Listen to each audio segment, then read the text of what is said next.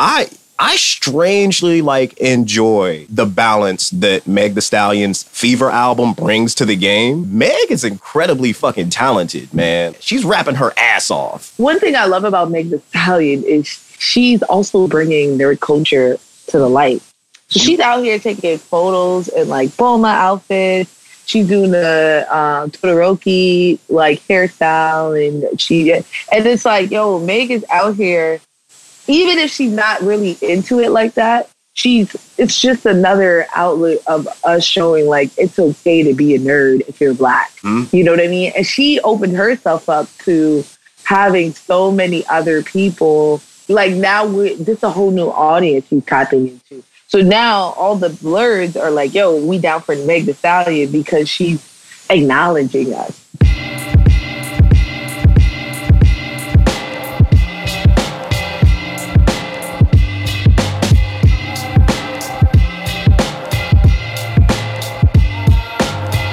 Ladies and gentlemen, welcome back to another episode of Hip Hop and Anime Vibes, the podcast. I am your host, D-Town, a.k.a. Hip Hop and Anime Vibes, a.k.a. Katsuki Baku Glow, a.k.a. Faximilian Pegasus, a.k.a. Goody Mob Psycho 100. And today is another episode of our Top 5 series where we speak with creatives in the nerd space and get their insight on their journey through the culture. Today, I am joined by none other than... What's up? My name's Fantastic Frankie. I'm here to talk about everything nerd culture and give you my top 5 on the Nerd Essentials. D-Town, I'm loving that you have more titles than Daenerys Stormboard. It's amazing. Hilarious. Listen, man. I've got 2.5 minutes worth of AKAs. So I just have the one. I just have Fantastic Frankie, AKA Frankie. Hey, you know what? It's simple and straightforward. I like it. I'm a fan. So thank you. So we'll get right into it. So again, guys, I'm joined by Fantastic Frankie, and just some information on how I came across Fantastic Frankie. Of course, I run the Hip Hop and Anime Vibes space, and oftentimes I check in with new creatives and new content curators throughout the page's history. I seen this young woman pop up who had all of these hot takes on anime, on comics, on Marvel, DC cinema, and I gave her a follow when we started having a conversation, and she let me know what some of her goals were. And I literally seen this young woman get it up out the digital mud, so to speak. So I'm really happy and excited to sit down with her. Frankie, it's a pleasure to have you here. Thank you. I'm very, very excited to be here for sure. Awesome. So go ahead and tell the people a little bit about yourself and what it is that you do. Sure. So I'm definitely a content creator. I've been into nerd culture since I was a child. I was raised in it. I spent a little bit in Japan and got to experience anime, but definitely I'm a child of Toonami, which really got me into anime, and my dad's definitely into comics, so that really got to me as well. But I grew up in New York City, so I have that cynicism that comes with that, and watching things like anime and comics and being a true New Yorker, I start to have these questions, and I would just bring them up to other friends in the community, and they would just lose it. And then I was like, I want to share. I want to see if other people are agreeing with me in these thoughts, or am I the only one? So I decided one day, I'm just going to start a page, because honestly, I don't see enough women of color talking about this. And I would love to hear that perspective and to kind of lend an ear in that way. And definitely, I listened to a couple people like Eunice on Black Girls Anime and Destiny Senpai on Getting Animated, and the girls from Pretty Brown and Nerdy. And I just thought, there's still a pocket here where they're definitely delivering news and they're giving reviews and on topics, but they're not, someone needs to be the villain. So I'm definitely here to be that. So it needs to bring that in. So I definitely came in with that, and it's been going great. It's been hitting the pavement hard, and people have been supportive and interactive, and it's amazing. I respect it, man, and I can speak for the grind. I see you out here busting your ass day in and day out. It looks like you're building something out of nothing, and I more or less want you to speak to that because it's about your fandom, right? And I think that's where we should start. Like, when did you decide to embrace your fandom of comics and anime? Was there a particular point that you recall? You know, I think I was raised into it. So it was kind of part of my DNA. So it was odd when I was a child and in middle school and high school because I was like a closet nerd. So it wasn't part of popular culture the way it is now with the MCU and Game of Thrones and things like that. So I'm watching and I'm really into these things, but there really wasn't a forum to share with the exception of going to cons. So I don't think I truly embraced my nerdom, to be honest, until I started this page. So I've always been into it. I've always been reading it. But it was kind of like a fun fact. Like if someone asked me, if someone kind of knew me or an acquaintance, they really wouldn't know that I was really into it versus I started my page and I feel almost free. Like this is a hobby that I've always been very interested in. But now where it's part of culture, San Diego Comic-Con is a big release party almost where everyone's going to see what's going on. And we're dictating the movies, the shows, and we're just dominating with our culture, with sci-fi and all that. And it's great to have these conversations now.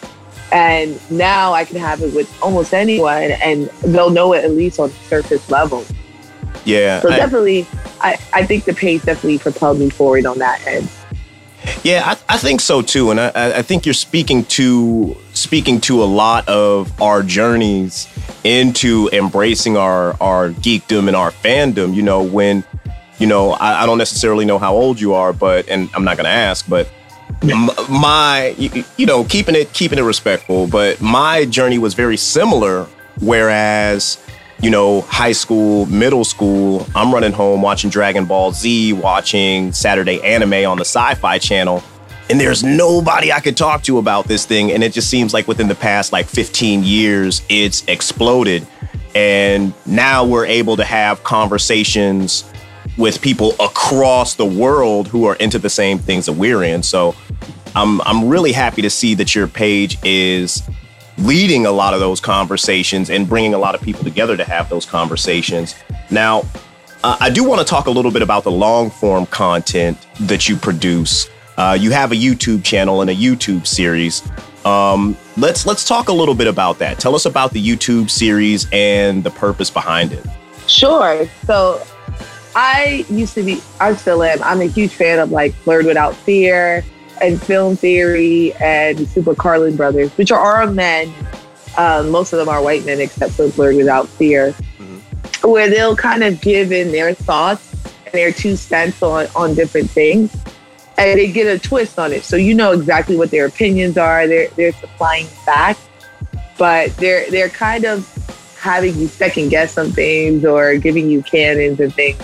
And that's where I realized, especially from women of color, that's something that we're not exposed to. So my main goal of my page is to normalize the Black female voice in this nerd culture where, yeah, I can give you theories or I'm thinking about this or this is my take on it.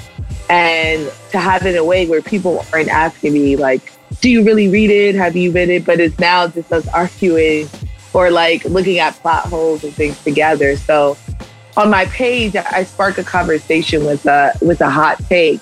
And then I explain what my hot take is on the YouTube channel. So the video isn't long. They're typically around 3 to 5 minutes where I'm explaining exactly what I said. I'm explaining myself because sometimes I say really egregious things on the Instagram and people are like, what are you talking about? I'm like, please just check my video out. It's not quite what it seems. And it's definitely it's definitely going in. So I tag mostly mainstream content. So things that I know a lot of people could identify with or have watched. So Dragon Ball Z, comic books, and popular animes. But definitely when movies are coming out and things like that, there are some theories I had when I read comic books growing up that I've been waiting to kind of drop on people. And now that the movies are starting to touch on it, I could bring it out and see what people think about it. Yeah, and I mean, I think you do that very well. You know, I know we said in our pre-production chat, I said I really love your hot takes because they are simple truths that are straight to the point, but they come from a lens and come from a perspective that many people may not have explored before. Like I know you have a video. I think Goku is a deadbeat dad or the worst father. And you also just... I have a bunch on him. But hey, Goku. Nah, I mean both the same. And there was one that you put out, I believe, all the Marvel superheroes are villains or lawbreakers. What was the word you used? All Marvel heroes are criminals. Yeah. They're criminals. Because they're vigilantes. I mean, I think you have some really dope hot takes, and I urge people to check out your content. I don't want you to give them the sauce now, but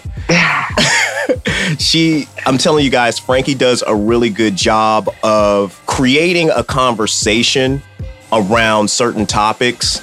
And one of the things that I like about how you create those conversations is it seems that, at least from my observation from the outside looking in, that people just jump into the conversation and they don't go, oh, well, this is a woman. She doesn't really know what she's talking about. And from my conversation with women in the creative space and in the nerd space, that's a roadblock that a lot of them run into a lot of times when just dealing with casual fans. So, but I definitely think lately I haven't had that issue.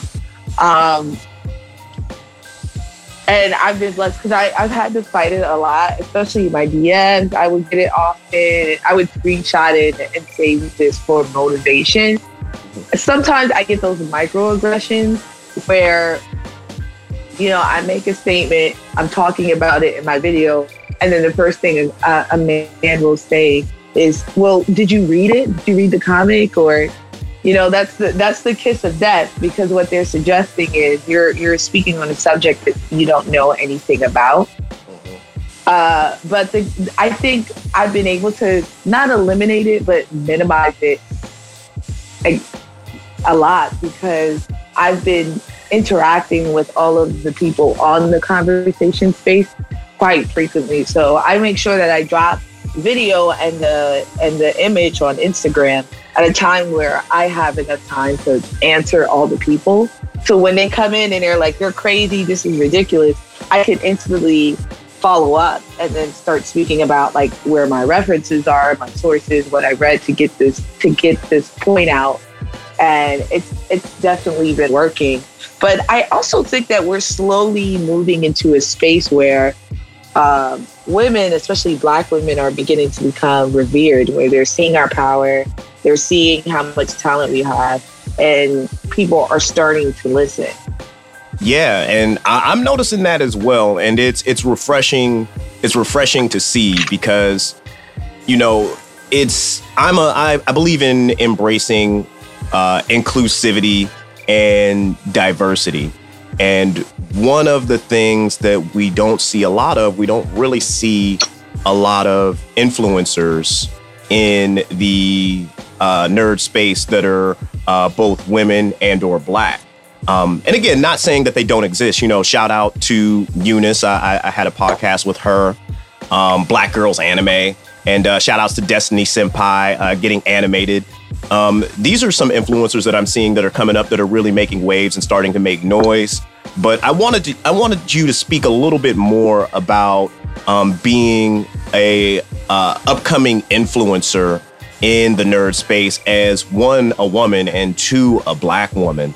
What are some of your success stories? What roadblocks or barriers are you running into? Like, how are you overcoming some of those obstacles? I would love for you to share some of that with us. Yeah, so I've definitely been blessed with growth. A big part was before I even started my page, I'm a planner. So I looked into what it takes to start a page, what my roadblocks would be, how to grow it. So I've been able to grow exponentially. The biggest issue I've had are the gatekeepers within the nerd community. And they're silent, but they still cut very deep. So they show up in your DMs and things like that secretly, and they'll see my posts and not like what I have to say. And instead of kind of going out where all can see them kind of hating on me or, questioning my thoughts and my truth, they go into my DMs and they talk to it. So that's the big robot where you're questioning, like, is my content good? Do people like it? Especially when there's ebbs and flows with your engagement and your following. So the biggest one definitely is, putting yourself out there, and people in the nerd community take it so serious. Like, to us, this is life. So when you're doing something like I am, where you're questioning something that you grew up with and you love, people are going to get viscerally angry about it, because to them, it's like you're just saying things that are against the law almost.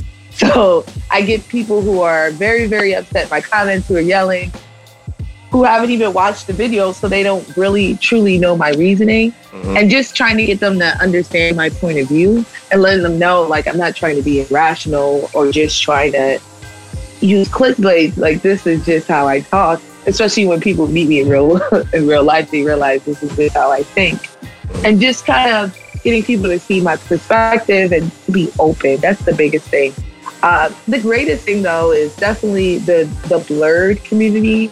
And also, I'm Afro-Latina, so I've been going into what we call the Nerdtino community. Okay. We're very, very supportive, and we're here for each other.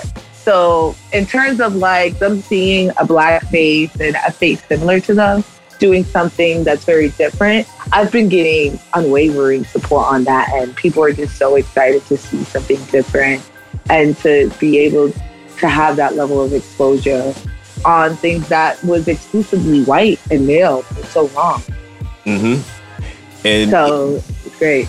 No, I think so too. I mean, again, that inclusivity and that diversity is key, because when you see somebody on that screen that looks like you, that talks like you, and reads or watches some of the same things that you watch, you instantly make a connection. And one of the points you made earlier that I really like, and I want people to understand, is you are engaging with literally everyone on your page. And that's how you develop those relationships. That's how you build a page. You can't just put something out and not engage with the people who are talking to you. You know what I mean? So, but let's talk a little bit about content creation. Now, here's the thing. I let them know at the beginning of the show, right, that, so to speak, for lack of a better term, you are getting it out of the digital mud. And every video I see, you're improving. The numbers are going up. The interaction is going up. Could you speak to your content creation process? How you come up with an idea versus how you execute the idea, and then how you distribute that idea or the content that you've created across your platforms? Yeah. So when it comes to creating ideas, that process is sporadic. So typically I'm watching something. I watch YouTube videos, I watch movies, or I read something, and then a plot hole in something will show up, or at least reveal itself to me. And then I instantly have to write it down and know for another, I'm going to talk about that in a video. And then I have a conversation with myself or a friend or something.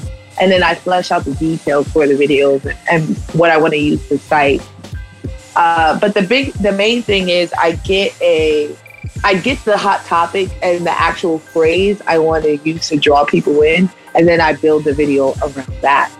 The best thing about me creating content that I love to share with people is I don't have a professional equipment at all. To start my page, I paid around $60. I bought a makeup light for the ring light that you put your phone in the center, a clicker, and a very, very user-friendly editing tool that does just the basic overlapping and cutting. And I just started doing quick edits and talking to the camera. So right now, and I have an extensive t-shirt collection. So I was like, look, I'll just wear a t-shirt on the subject. People know what it's about. Now I have a brand. And I was able to build that with little to no money and no experience in marketing or anything. So the great thing now is that with YouTube, with the internet, when you're ready to start, you have professionals as your guides.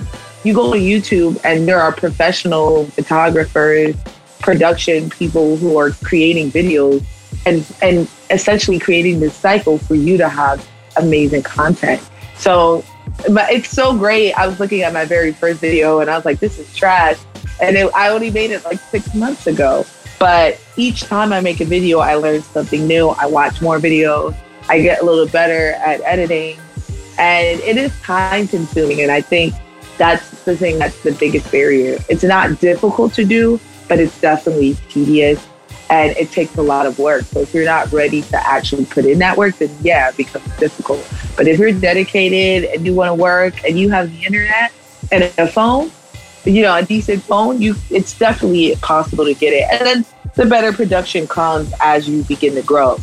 Yeah, and I agree with that completely. And I'm glad that you shared that with us because my journey has been similar where I started making music and producing content at a real young age. I'm as early as 2001, 2002, putting together websites, making music and studying up on all of that stuff. And this was before YouTube was even out. So I was just using like a web crawler and Google to figure out my information. But you struck and you said something that is really important that I want people to take away from your journey. It's that you didn't have a lot of money to start out. And as you progressed, your skills improved. And I just want people to stick with that. You may not be the best at first, but repetition is the mother of skill. And the more you execute a task, the easier that task will become for you. So maybe with me putting together a track, like as far as like editing and a podcast and stuff like that, it used to take me when I first started out, maybe about 2.5, 3 hours. Now I can get it done respectfully in about 20, 25 minutes once I'm done recording. So again, just stick with it and it'll become easier. So the last thing that I guess I'll ask you before we get into the top 5 would be what advice do you have to people who may want to become an influencer or start creating content within the nerd community? I would say before you start it, the biggest thing is knowing exactly what you want to achieve and having a resolve that cannot be moved. So once you start your page, there are going to be a lot of people.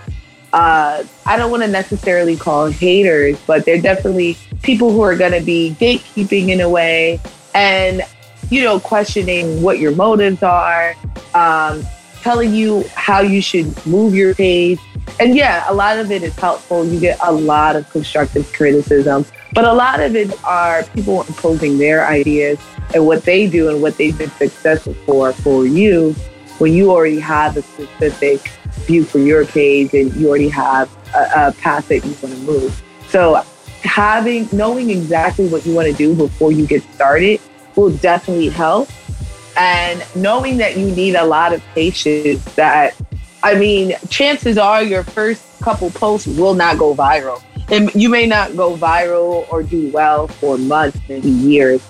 So just knowing that if you stick to it, something will pop and you'll get better, but you just have to be patient is definitely helpful. Because, you see people who are overnight sensations and you're like, oh, that my stuff is good. I have a lot to say. I'm talented.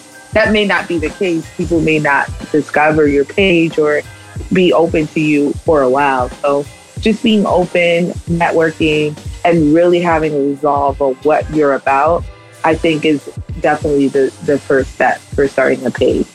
Absolutely. I agree completely. You know, even with my journey, it took me 2 years with hip hop and anime vibes to figure out what the hell I was doing, to figure my voice out, and to actually like see the traffic and to see the level of engagement that I was happy with. So when you say like you won't see it for months, maybe years, like that's the truth. Like with hip hop and anime vibes, a lot of people don't know. I took like 6 months off. I was like done. and then I came back and jumped back on it. And then that's when I seen the growth of the page and the page become what it was. I'm going to go a little bit off topic. I know we had some questions that we were going to ask, but I do want to ask, what are your thoughts on the big Blade announcement with Mahershala Ali acting as Blade in the new Blade franchise? Yo, that's going to be dope. I'm so excited. Oh, I'm so excited. You know, he was amazing as Cottonmouth. Yes. And he definitely has a voice. Maybe not the physique. He's a little thin. I mean, he's in shape, but he's not the brick house that Wesley Snipes was. But he's an incredible actor. I think Marvel is comfortable enough in their own skin to write a good Blade.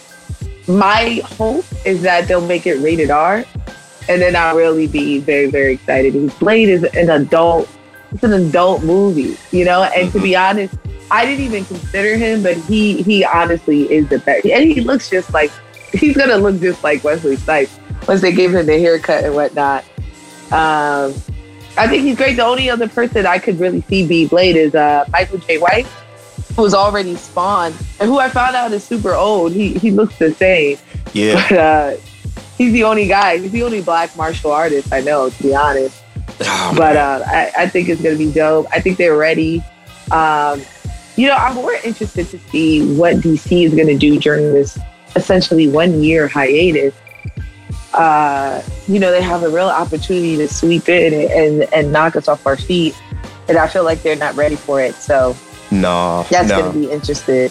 I have zero faith in DC as far as like cinematically. Like with movies, they have struggled more than Yamcha versus a Cyberman. So I don't expect them to wow us, man.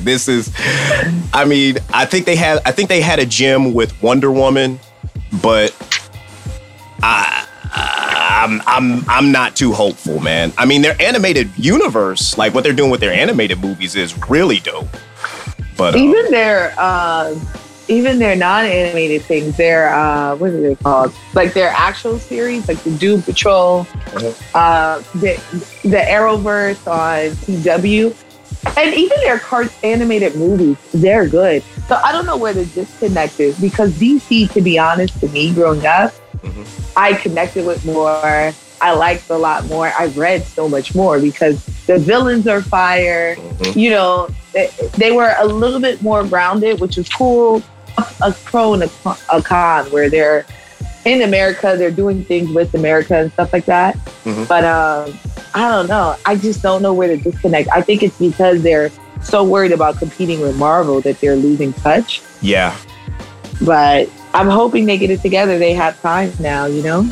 Yeah. Which you know what? I gotta keep it a Buckington. I gotta keep it 1,000. And you correct me if I'm wrong, but I really like the Black Lightning series. I like it too. Yeah, I love it. And I know I kind of just like drug DC for like a minute and a half, but I love Black Lightning, and I just realized that Scooter is Black Lightning, Scooter from Living Single. So yes, I got my mom to watch Black Lightning because she's into Blacktainment and stuff like that. But I got my mom to like Black Lightning because Scooter was on it. She's like, "Yo, that's Scooter." He's in there. Come watch. Yes. I like to think that his point of origin was when Khadijah left him on Living Single. He just decided to turn his life around. Yo, his wife is bad though, so it's it turned bad, yo. Imagine he was like, yo, I'm moving back home. I'm done with y'all. Mm-hmm. That's funny. She left him at the altar too, right? Khadijah, you know what? I think in Living Single, he was touring and he was supporting a band overseas, and she got mad that it was an all-female band, so she just kind of like stopped answering his calls and ghosted him for like months. And he was just like, you know what, man? That's when I knew I had to make a change in my life and start helping people.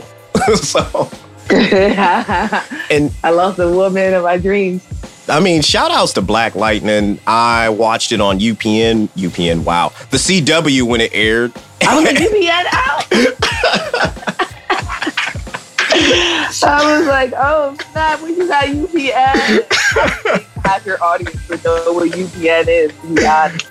Dog, there's like throwback. There's like 10 of us like, oh shit, the UPN. Like up next, one-on-one with Flex.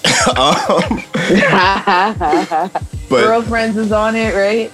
Man, listen, Girlfriends needs a movie. They do. They do. Yeah, they're not trying to do it. Tracy is getting her bag. She's done. Oh, yeah. She's out of here. But that is dope. All right.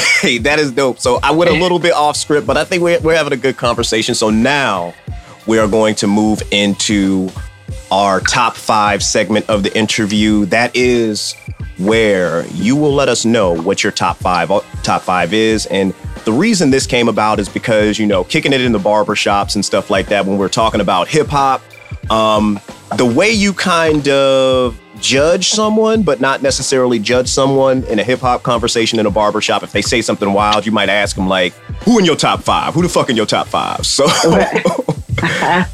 so we're doing that today, and we have Fantastic Frankie giving us her top 5 Blurred essentials. All right. So, yeah. Frankie, are you going to be giving them to us in any particular order, or how is this going to work? No, I think I'm just going to give, and actually 2 of them are two sides of the same coin. Okay. But I'm just going to give top 5 things that you should watch, period. There's not one over the other. Just if you want to say you're blurred, you should have watched, read, or seen these things. All right. I love recommendations. So go ahead. Let's start with anime. It's really hard to have a conversation or to really understand the origin without these 2. My number 1 with anime is definitely Cowboy Bebop. Yeah. It came out in the 90s, and it shows that the Japanese could definitely draw diversity. It has such a diverse cast. The music is fire. It's all jazz music. The fight sequences, there's no magic or Kai Blast or anything like that. So it's just kung fu in space. So it's just a great soundtrack. It's great writing. And to me, one of the best dubbed animes. So you can have just a good time or enjoy just as much watching the dub as you do watching the subtitles.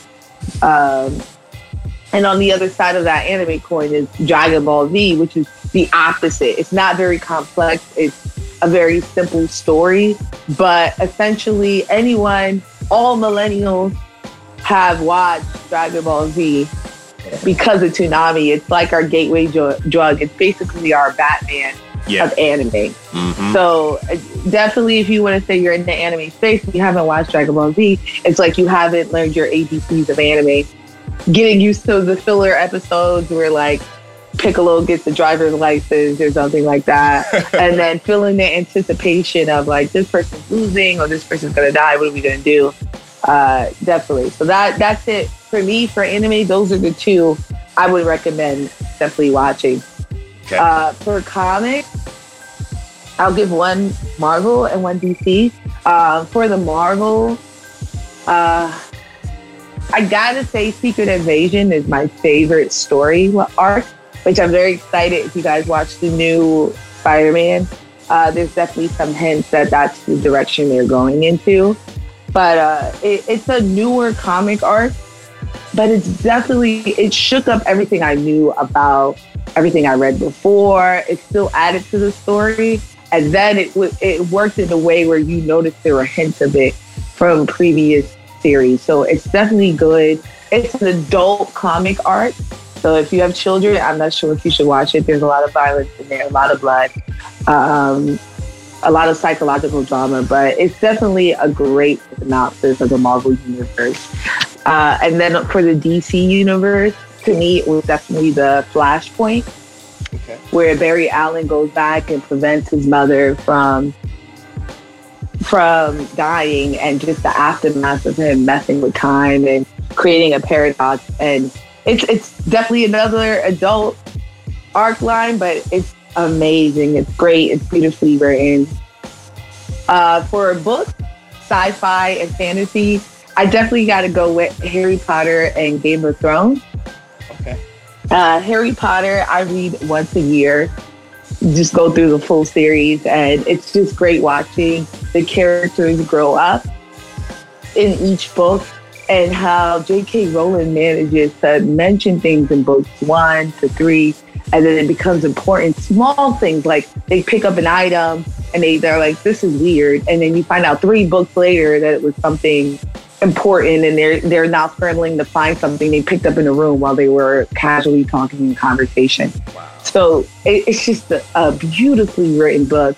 And the same for Game of Thrones. I know a lot of people are upset about the series, but the books have not disappointed yet. It's the first real sci-fi fantasy novel that I got into. And the great thing about the books are they're from each character's perspective. So you really don't know what's going on, and it's written differently. So you're going off of memory instead of like, this is third person, you're watching something happen. So it's people talking, and it's almost like a game of telephone. It's great. And the series I recommend too, you got to take that journey. It's beautifully filmed to the very end. I think they deserved every ending that they got, because it was definitely beautifully acted, beautifully drawn. It's just not drawn, filmed, but it may be written a little bit weird. And then my top, but for the movies, on two sides of the coin, I would say Michael Keaton's Batman Forever, the very first Batman with Michael Keaton, and then on the other side, Iron Man. So if you're looking as a way to get into a cinematic universe, those two are definitely the origin story that you want to start with. That kind of kicks off the whole world. So, okay, very good, very good. So I just want to take a few moments and make sure that I have this, because you dropped some gems. You dropped one hell of a list.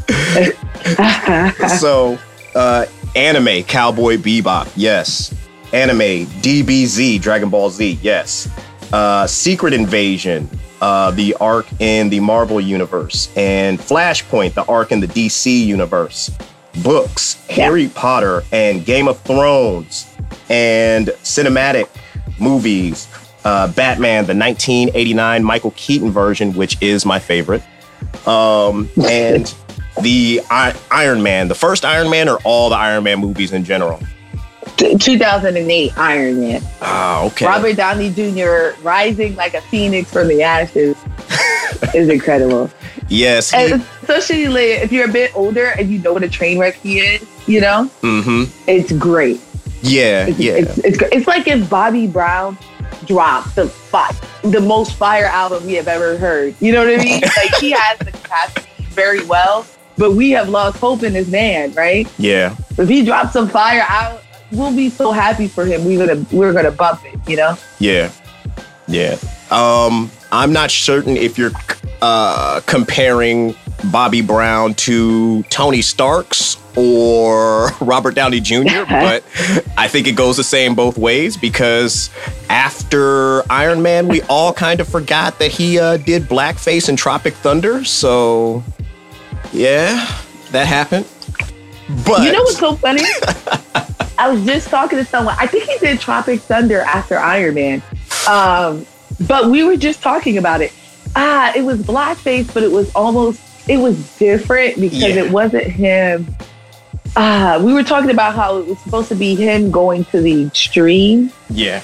So it was like accepted. No one ever brings it up because it wasn't like he was doing blackface to like infiltrate someone or something. It was showing that he was an actor who's so ridiculous and that everyone thought he was ridiculous. So it's the same way that like you watch The Office and they're talking about sexual harassment and Michael Scott is doing crazy stuff, right? That's definitely like he's bringing blow dolls up in The Office and stuff like that. But we know that it's them showing how ridiculous this man is. So maybe because they were showing like it was wrong, ridiculous, and insensitive, and that he's constantly getting called out by the actors on the show, that was kind of accepted. You know what I mean? Ben Stiller did a great job on that. But like, there was one movie, I don't know if they scrapped it, called like Joanta or something, where the guy pretends to be Lawanda. What is it? First of all, I respect you as a creative. We will not say the name of that movie on this podcast. But I know exactly what you're talking about. It was an independent film that was supposed to be coming to YouTube and released on YouTube. And it was developed around a white man couldn't find a job as a radio host, so he just watched reality TV and decided to imitate black women on the radio. And not so fun. Not so fun. I'm glad that we have the space now where we can shut that down immediately, though. Yeah. We're like, no, it's done. But people are trying now. We are not popular culture. Black culture is popular culture. Rap music is popular. Mm-hmm. So everyone wants a piece of this, and they're trying to monetize on it any way they can, to the point where now it's being rude, you know? Yeah. I mean, I don't know if it was, because here's the thing, I didn't watch it and I didn't seek it out because I'm not a believer in hate watching, because with me being a music nerd and understanding how distribution works, I understand kind of like how film and TV and stuff like that works. So I'm like, I don't even want to click on something where this thing plays and they get a fraction of a penny for me even streaming this thing. So you guys just aren't getting my money. But to the best of my knowledge, it wasn't a major film release like from a major studio. It was just an independent film that someone was putting together. And I think they were going to release it on YouTube. And I don't know if they did or if they didn't. But, it sparked outrage culture. And I feel like that's what a lot of these major companies are doing. They realize that there's power in the black voice. So they do things purposefully to outrage us. So we begin to talk about their brand online and bring awareness to it. Stuff like H&M with the coolest monkey in the jungle, not Versace, but Gucci and some of these other brands. I think it was like Paris Hilton or Taylor Swift did some racist ass shoes. Like, I feel like people are aware of these things, but they do that shit intentionally so we can bring awareness to what it is that they have going on just by being outraged. But I digress. I'm sorry. Absolutely. I work in a marketing firm, and it's the same thing. We do focus groups before we release something. So that means that they did a focus group with, either people of color. They do that to make sure that people of color aren't offended. They'll do focus groups with like this a different mass of people. So they did focus groups.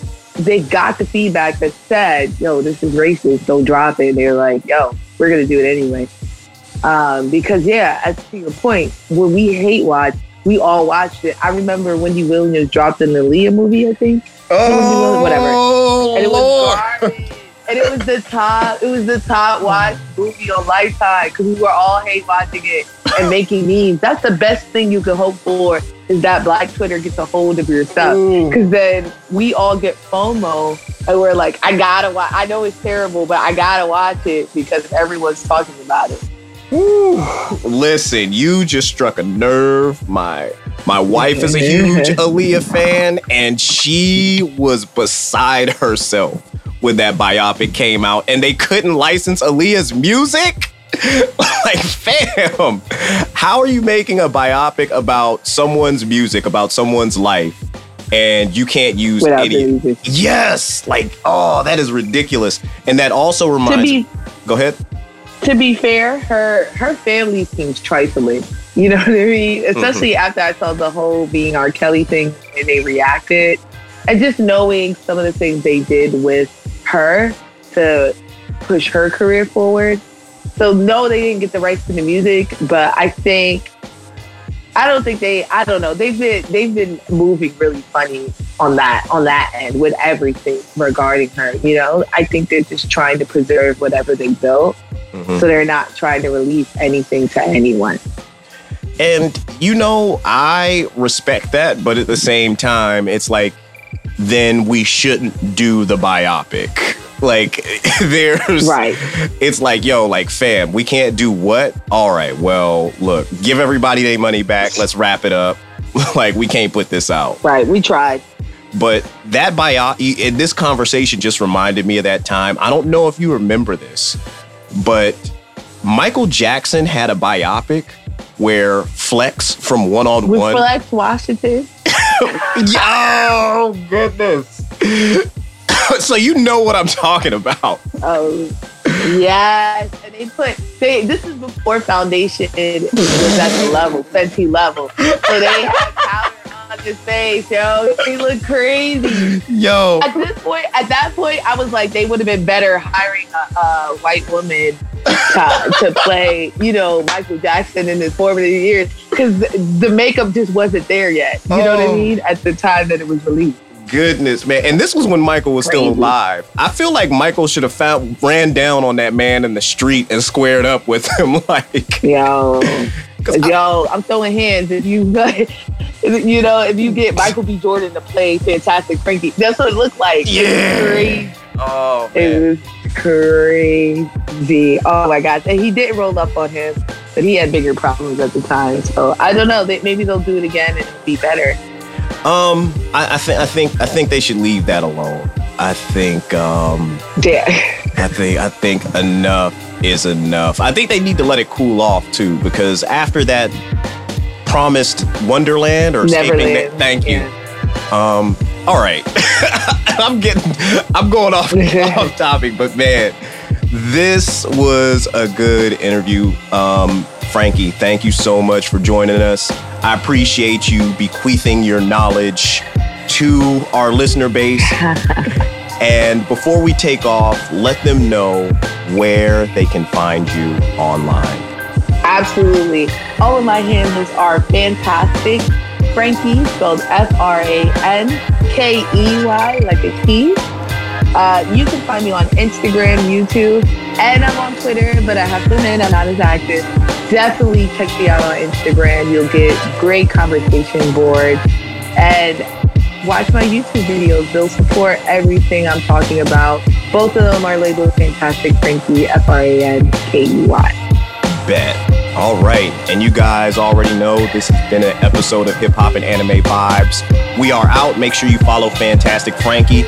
Once again, it's your boy D-Town, a.k.a. Hip Hop and Anime Vibes, a.k.a. living my life like it's Golden Frieza, a.k.a. the Black All Might, a.k.a. On Site, a.k.a. Sailor Goon, and in the name of the Goon, I'll see you next time. Peace.